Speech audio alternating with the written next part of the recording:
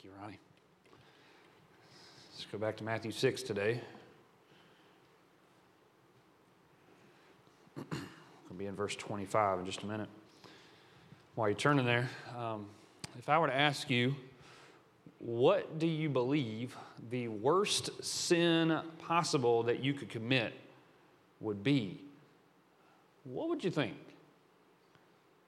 You know, I'm sure that there would be no sort of answers that you probably could come up with an answer to that fairly quickly. Maybe it's murder. Maybe it's abuse of some sort. Maybe it's just simply hatred. Maybe it's, very simply to deny Christ, to blaspheme the Holy Spirit, as we read in Scripture. We could come up with an answer to that fairly easily. But what if I asked you this question? What is the sin that we most often overlook? What is that sin that we most often excuse as being okay? Some people might say that that would be white lies, just those lies that don't really matter. Maybe it's even when we tell a lie for the sake of protecting someone else's feelings. You've been in that situation where someone asked you something, and if you told them the truth, it would really offend them, and so you lie about it, and you say, well, that was okay because the ends justifies the means.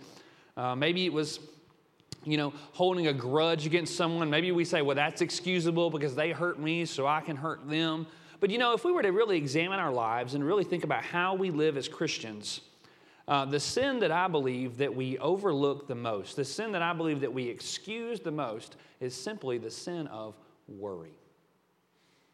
The one that we commit the most, that we tend to pass over the most, I believe, is worry. Jesus commanded us in Matthew 6:25, as we're going to read today, not to worry about your life. In Philippians chapter 4, verse 6, Paul tells us, do not be anxious about anything. Yet we overlook that. Yet we pass right over it, and we excuse worry as okay. We think that it's permissible. We might even say that it's beneficial, that it's helpful. We're told directly not to worry, but yet we still do. We make excuses. We say, well, I just can't help it. I'm just a nervous Nelly. I worry because I care. I would even say that worry maybe even comes naturally for us, comes more naturally for some than others, but it's kind of a natural thing. We tend to fall into it. Think about life as a whole. As kids, we worry about making friends. We worry about making good grades. We worry about making the team. As we get into our teenage years, we begin to worry about finding a boyfriend or a girlfriend, about getting into that college, about picking a major for college, about choosing a career path. In college, we begin to worry about, are we going to find someone to marry? Are we going to figure out where our job is going to be? Where are we going to live? We worry about those things. In our young adult lives, we begin to worry about our work. We worry about making ends meet. We worry about having enough money. We worry about having kids. And then we worry about surviving once we begin to raise those kids, right? And as we continue to age, we just continually find new things to worry about every single day. We worry about having enough retirement savings. We worry about our aging parents. We worry about our own health. We worry about buying homes. We worry about going into debt, paying off debt, having health problems, decisions that our kids make, the decisions our grandkids make. We worry about everything, do we not? It is a nonstop stream of things to worry about. We are never at a loss for something to worry about. And it seems like the moment that we finally get to the point, have you ever had this happen, that you sit down and you're finally beginning to relax? And you're thinking, man, I finally am enjoying some peace. What happens? Something pops in your mind to worry about. Has that ever happened to you? And immediately your mind goes off on that thing that you forgot to do, or that obligation that you have, or that thing that hasn't been resolved yet. Now, I know someone here is going to say, well, Jeff, I do worry, but everything that I worry about is justifiable. Everything that I worry about is reasonable. These things are important. It's my kids I worry about. It's my job I worry about. If I didn't have a job, how could I pay my bills? It's my health I worry about. It's all these things that I worry about, and these are all good things, and I know that they are. I believe that they are genuine concerns. I believe that when we worry, most oftentimes, 95% of the time probably, they are things that really do matter. They are things that really are important. They are things that really are significant. But yet Jesus still said, don't worry. I know this is one of those sermons that are probably going to be stepping on some toes. You're probably going to say, why is the preacher meddling today? Well, remember, I don't write the mail, I just deliver it. But I want us to see what it is that Jesus says, why worry is worthless, and why it shouldn't be a part of our lives as Christians. And so the first thing I want to say this, first point I want to make comes from verse 25, and it's simply this, that worry is unjustified. It is unjustified. Let's read verse 25. Jesus says, therefore, I tell you, do not be anxious about your life, what you will eat or what you will drink, nor about your body, what you will put on. Is not life more than food, and the body more than clothing? And so Jesus gives us this first statement here. He says, do not worry. Do not be anxious about your life. But we better not skip over the first word there. What is it he says there? Therefore. And if you've studied Scripture long enough, you know that every time you come to a therefore, you need to ask this question, what's it there for? I don't know who came up with that, but whichever preacher did it should have copyrighted it because it's a pretty good statement. What's it there for? That word therefore pushes us backwards. It makes us look back. Jesus is connecting what he is saying here about worry to what he just said, I believe, in verses 19 through 24. Now, to give you a review, if you were not here last week, what did we talk about? We talked about how Jesus, in verse 19, told us, do not lay up earthly treasure, but put our eyes and our focus on heavenly treasure. He said, make sure that your eye is set on that which is good and not that which is earthly and that which is passing away. He said, make sure that your master is God and God alone, not money, not possessions, none of those things. That's what we see in verse 19 through 24. And as a result of all that he just said, he then says, therefore, as a result, do not be anxious about your life. And so what he's basically telling us here is that if you struggle with worry, the first source, the first reason, the first thing you need to look at and ask yourself is, are you struggling with what he just talked about? If you have a problem with Matthew 6:25, it could be that the source of your problem came up in Matthew 6:19 through 24. That you've set your eyes on earthly things, that you've put your mind on the things of this world. He says, do not worry about what you will eat, what you will drink, what you will wear. Those are the most basic needs in life, are they not? Food and clothing. Everybody needs those things. But yet Jesus is telling us that even those things are things that we shouldn't spend so much attention on, so much worry on. Sometimes we become overwhelmed by even those simple things of the world. Martin Lloyd-Jones put it like this. He said, it might be that you're being oppressed and obsessed by the things that are seen, the things that belong to time and to this world alone. Jesus said, do not worry about what you will eat, what you will drink, or what you will wear, because because life is more than these things. It's more than material things. Now, I know that's hard to swallow because these are basic needs. These are the most basic things that we need. But yet Jesus is saying life is more than these things. That even these things which seem big, seem vitally important, are merely physical things. And we don't just live in a physical world. We live in a world that is spiritual. And our attention should not be only on the physical, but on the spiritual. Christ is bringing these very physical problems, these very real needs, back down to size, so to speak. He's saying they seem big in your mind, but it's unjustified because really and truly, they aren't so big after all. I've shared this illustration before, but I'll share it again. I don't know how many times that you've ever been driving down the road. Have you ever been driving down the road and you go into a really big, thick fog? You know what I'm talking about? Sometimes between my house and here, out in Arlington is where I live, and I'll be driving in the mornings coming to the church down 385, and if the weather's that right, as you're coming down the road and there's all that farmland, you can just get enveloped in a fog. And it's just crazy how thick it can be. To the point where you just can't see 20, 30, 40, 50 feet in front of you. You just see headlights disappear into the fog. Did you know this? I learned this a while back, that 1 cup of water is all that it takes to create a fog that is thick enough to cover 7 city blocks 100 feet deep. 1 cup of water. That 1 cup of water gets divided into 60 billion water droplets and will cover 1 city block 100 feet deep. I'm sorry, 7 city blocks 100 feet deep. And it only takes a few gallons of water to cover an entire city in fog. Something so small can become so big that it prevents you from being able to see. That's exactly how worry works. It takes something small, something that is earthly, something that is passing, something that is minor, and it turns it into a fog that covers our minds, that paralyzes, eliminates our ability to see down the road, to see how things could work out. It steals our energy, it steals our joy, it steals our peace. And because of that, Jesus says worry is unjustified. There is no reason we should be worrying. But there's more of a problem here to worry. Let's look in verse 26. He says, look at the birds of the air. They neither sow, nor reap, nor gather into barns, yet your heavenly Father feeds them.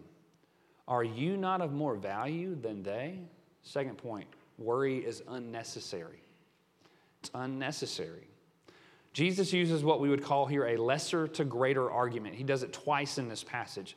And what he does there, what I mean by that, is he takes something that is lesser, of a lesser state, a lesser nature, the birds, the wildflowers, something that is a lower point of creation.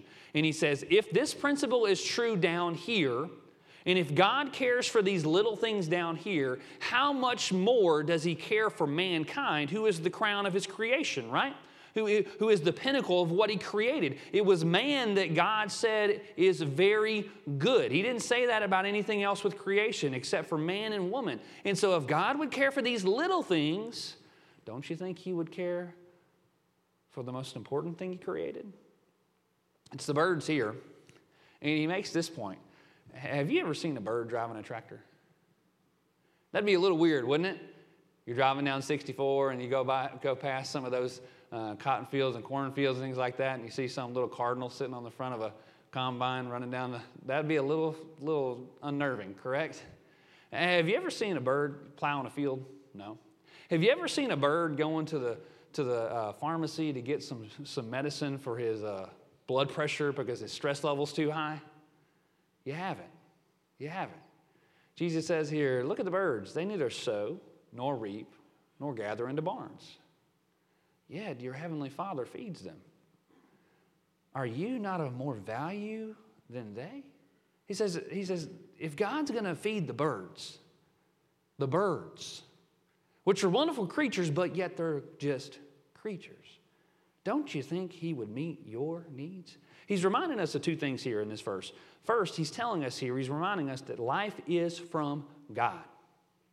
It is from God and God alone. That life that you were so anxious about, let me remind you, it came from God. He decided when it would begin. He will decide when your life is going to end. He will decide the path, the things that are going to take place to you, the things that he's going to allow to happen in your life, the roadblocks, the road bumps, the potholes, all those kind of things. That's God who is allowing that to take place. He is in complete control. Yet we worry as if he isn't. Life is from God, but secondly, God knows our needs. If he knows the needs of these birds, don't you think he would know your needs? And don't you think if he takes care of the needs of those birds, that he would take care of your needs? I mean, imagine this. How many of you have bird feeders in your backyard? How many of you love to put those bird feeders out? I know Brother Jack, he used to always talk about how many bird feeders he had. And every time we would go over to the house, you'd just see, every time it seemed like he had one more, and then one more, and then one more. And they were everywhere. And they're fun to watch, right? We have one in our backyard. And our favorite bird, without a doubt, is to see a cardinal come to the backyard. We like to hear the doves in the morning. You know, you hear that lonesome dove crying in the morning. It's kind of nice. It's peaceful. And so we have all these bird feeders. But let's imagine that I decided I was going to go all in on bird feeders, and I was going to put 50 in my small backyard. I'm going to have them everywhere. And it's just going to be like the sound of music, birds flying everywhere, you know, just singing and everything. And let's imagine I did that, and I would put all this attention into feeding all these birds, but yet I began to neglect my kids. And I spent all my money on these birds, and I had no money to put on the table for my children. What would you think of me? you would think I was a pretty neglectful dad, right? Like, why in the world would he care so much about these birds when he's got his kids in the house? Well, if our perfect Heavenly Father takes care of the birds, he's perfect. Don't you think he'll take care of us? Now, let me make a disclaimer here. Jesus isn't saying that we shouldn't care. He is not saying that we have permission to be lazy, that we have permission to not work. He's not saying that we can just sit back and pray and that our pantry is magically going to be full. He's not saying that our bank accounts are magically going to fill up if we just pray. We don't have to do anything about it. Poof, the money's going to show up. He's not saying that all our diseases and our sicknesses are just going to disappear because God cares, and if we just got to pray about it and not worry, and boom, there it is. Because one thing you got to consider here is that when you think about birds, what do you see birds always doing? Working. They are always on the move looking for food. It seems that birds hardly ever rest. They are constantly on the move. Yet Jesus makes it clear here that even in that work, God is the one that provides. The birds do what they're called to do, search for food. God provides. Scripture commands us to work. It commands us to take care of our families. It commands us to be responsible. It tells us to repay our debts. It tells us to save for emergencies. And when we live obediently to His Word, God meets our needs. God uses those channels of obedience to meet those needs most of the time. But here's another difficulty that I'm sure probably would come up. What about birds that starve? What about birds that die? Did God not care about that bird?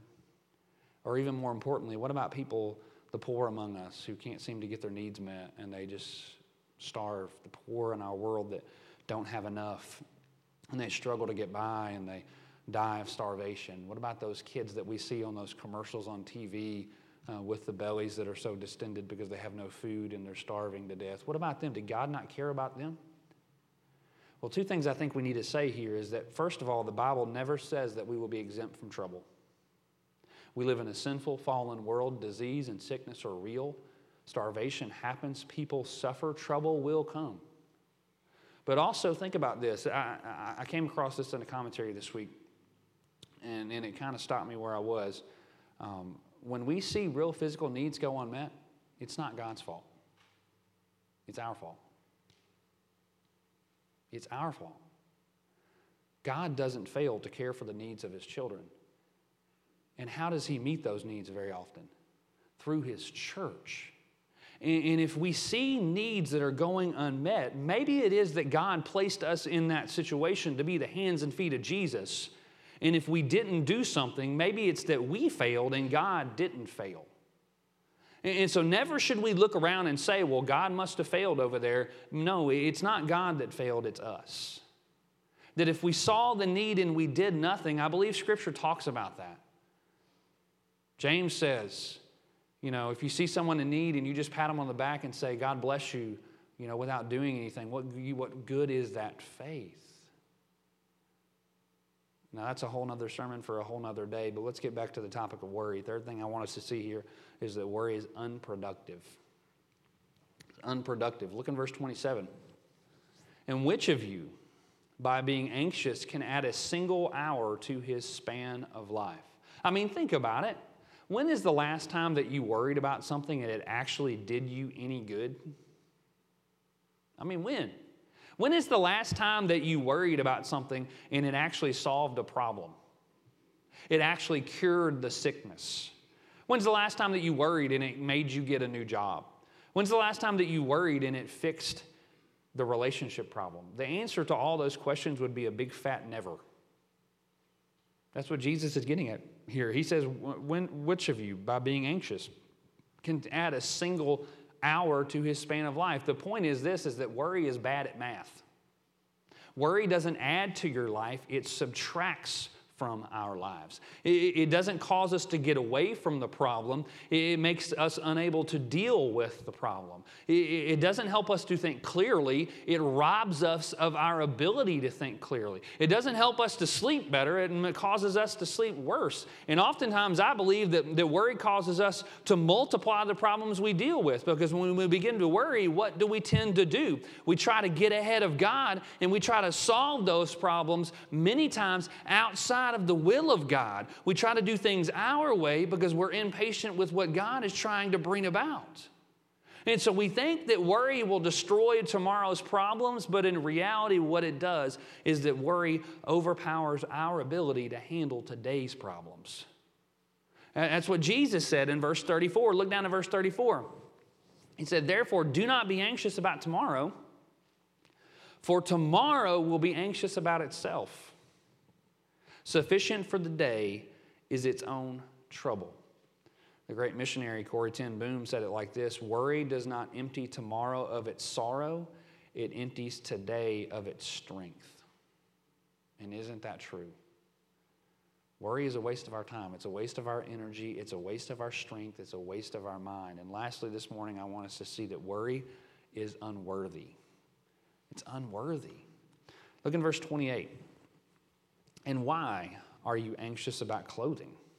Consider the lilies of the field, how they grow. They neither toil nor spin.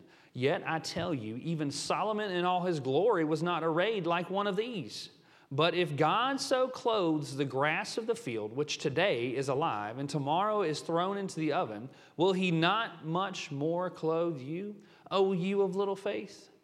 Therefore, do not be anxious, saying, what shall we eat, or what shall we drink, or what shall we wear? For the Gentiles seek after these things, and your heavenly Father knows that you need them all."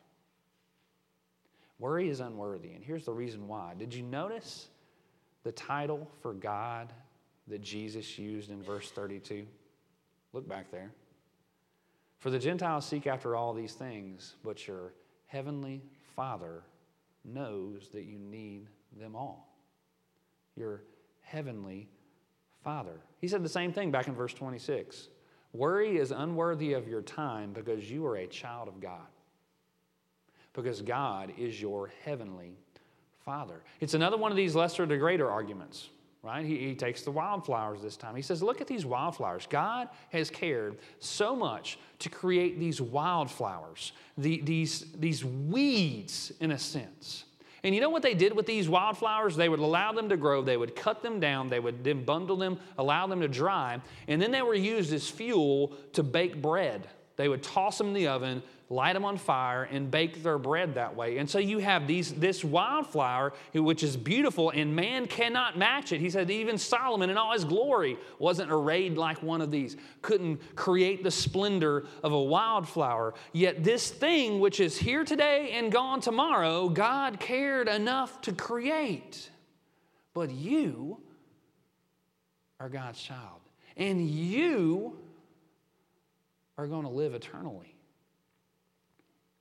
That this thing over here is very much temporary, but you are immortal. Don't you think as God's child He'll take care of you? Because you will forever be His child, and He will forever be your heavenly Father. He said there in verse 32, He said, "For the Gentiles seek after these things." And so when we begin to worry, we begin to act like the world. We begin to live like the lost. But He says, no. You live like the saved, like a child of God. Never forget the position you have as a child of God. That is a reason enough to give up on worry. So what's the solution? What do we do about this? Worry is a constant battle, right? We are going to worry. We are going to find things to worry about. I don't think we'll ever be finished with fighting worry completely until the day we step from this life into the next, whether that be at our death and we're ushered into heaven at that point, or whether Jesus comes back, whichever one happens first. And so knowing that worry is unjustified, that it's unnecessary, that it's unproductive, that it's unworthy, what should we do? First thing is this: set our eyes to God's kingdom and righteousness. That's what he said in verse 33, right? But seek first the kingdom of God and his righteousness, and all these things will be added to you. He is summarizing what we talked about in Matthew 6:19, right? He said, you're worrying about earthly things. You've gotten off on the wrong path again. Set your eyes back on God's kingdom, on his righteousness. And so when we find ourselves worrying, we need to reorient our focus back to heavenly things. Now, it does not mean that we're going to live a problem-free life. Life is going to have trouble. But what it means is that when we give up on worry and we begin to focus our eyes on God, we'll see our problems in the right perspective. And we'll realize that God is bigger than our problems. Instead of allowing the fog of worry to cause us not to be able to see the Lord, we will see through that fog and say our God is bigger than the fog. What it means is that when we seek God's righteousness through his word, he's going to give us more than enough wisdom to know what to do about that problem. Correct? He's going to show us because we are his children and he wants to show us his will. What it means is that when we pursue Christ, God will shape our desires. And even when things don't go the way that we wish they would, he'll help us to understand why it is that that was his will and not what we wanted. But I would also add this. We should set our eyes to God's righteousness, but we should set our minds to prayer, to the practice of prayer. And I'll take you to Philippians chapter 4, verse 6. Turn there real quick. I don't think that one's going to be on the screen.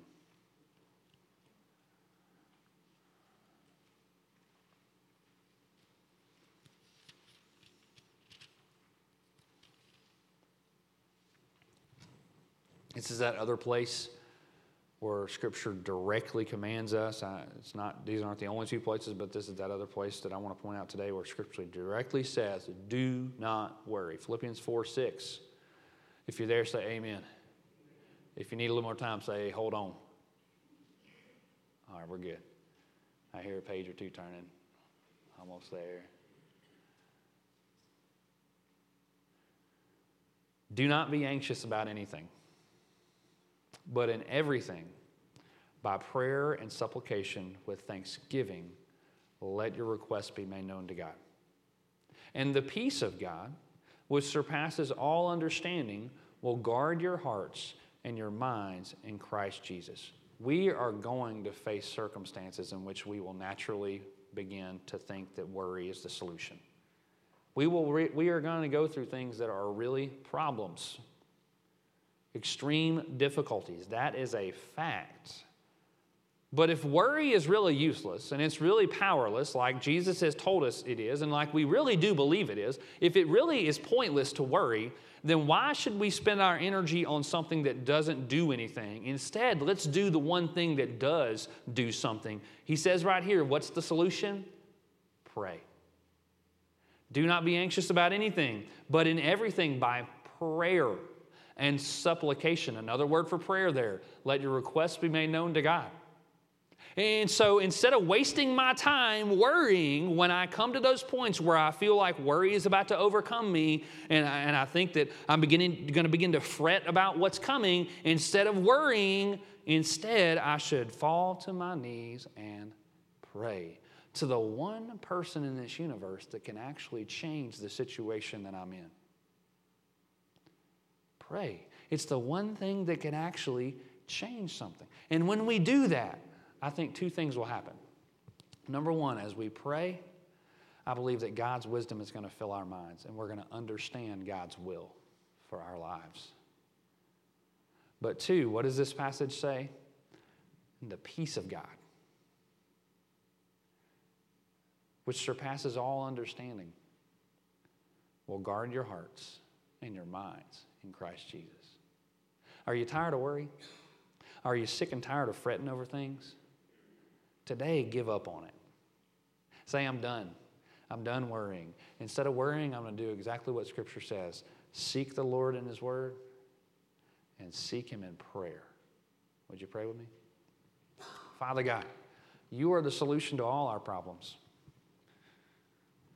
All our struggles can be taken care of You. Father, we know that sometimes when we pray, you don't remove the problem. Sometimes it remains, but you give us an understanding of your will as we seek you and as we seek to honor you and walk with you through that. Father, I pray for the wonderful souls in this room right now, God, who maybe worry is a problem for them.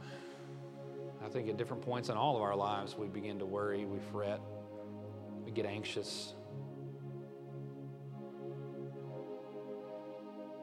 But I don't want to waste my time on something that won't change anything.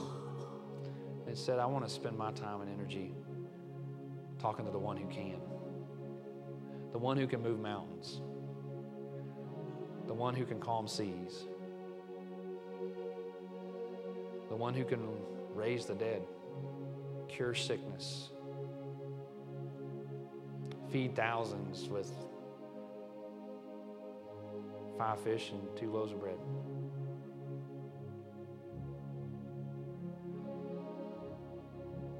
Father God, I pray that you would help us to see that you are the solution. That worry is just the devil's way of stealing our heart and stealing our attention and taking our eyes off you. But if we would seek first your kingdom, your righteousness, your will, that all of these things will be added unto us. I don't believe your word's telling us that it will magically, everything will work out for what we want it to be, but I think what it's trying to tell us is that we'll be at peace with whatever comes our way because we'll know that you're in control. God, help us to live with peace. Help us to remember that prayer is the tool that we have at our disposal that can deal with the problem of worry. Father, I pray that there's decisions that need to be made at this time of invitation. God, if there's a soul that needs to receive Christ for salvation, if there are individuals that want to join our church and become a part of what we're doing here at Fisherville, or any other decision that needs to be made public, I pray that you would give that person the courage to step out of the aisle and to come down here to let me know and for us to be able to celebrate with them. It's in Christ's name we do pray these things. Amen. Just stand as we sing.